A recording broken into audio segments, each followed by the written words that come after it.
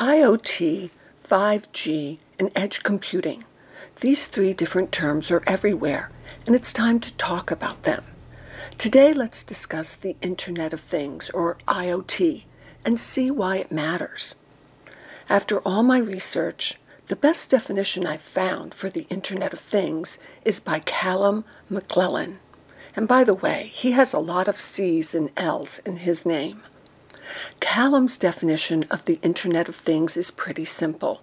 He says it means taking all the things in the world and connecting them to the Internet. Voila! But what does that mean, all the things in the world? Well, let's look at the most popular by far IoT, smartphones. As Callum explains, with a smartphone you can listen to any song in the world, but not every song in the world is stored on your smartphone. In fact, every song in the world is stored somewhere else. But your phone can ask for that song by being connected to the Internet and then stream it to your device. Contrary to popular belief, your phone is not a supercomputer with unlimited storage, but it is connected to supercomputers and vast storage in the cloud. Another example is your smart home assistant. When you ask it to play the daily news, it doesn't have all the news programs stored in the device, but it's connected to the cloud, which does have that information. So it's a thing connected to the Internet, or IoT. All the things in the world connected to the Internet can be grouped into three categories. Things that collect and send information, such as wearable health monitors. Things that receive information and put it into action, such as your car keys, and things that can do both. The things that collect and send information do so by sensors embedded in the smart device. Motion sensors tell us how many steps we've taken each day. Listening sensors can tell how many hours we've slept.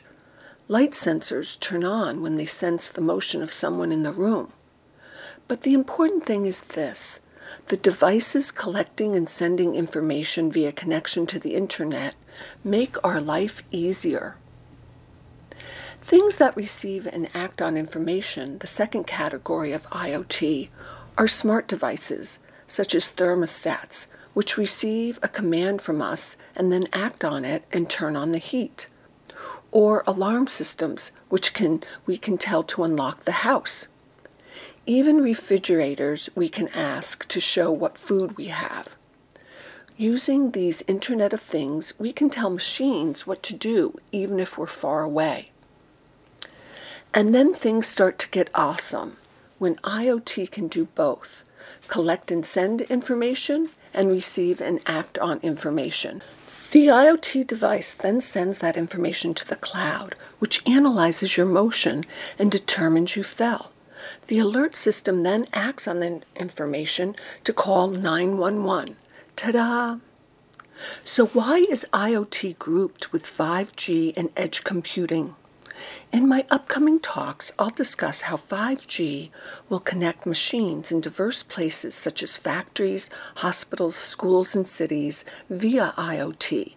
And 5G will allow infrastructure to be retrofitted with artificial intelligence through edge computing as AI moves out of the cloud onto devices. Don't worry. As always, I'll make the explanations of 5G and edge AI short and sweet. From Short and Sweet AI, I'm Dr. Pepper.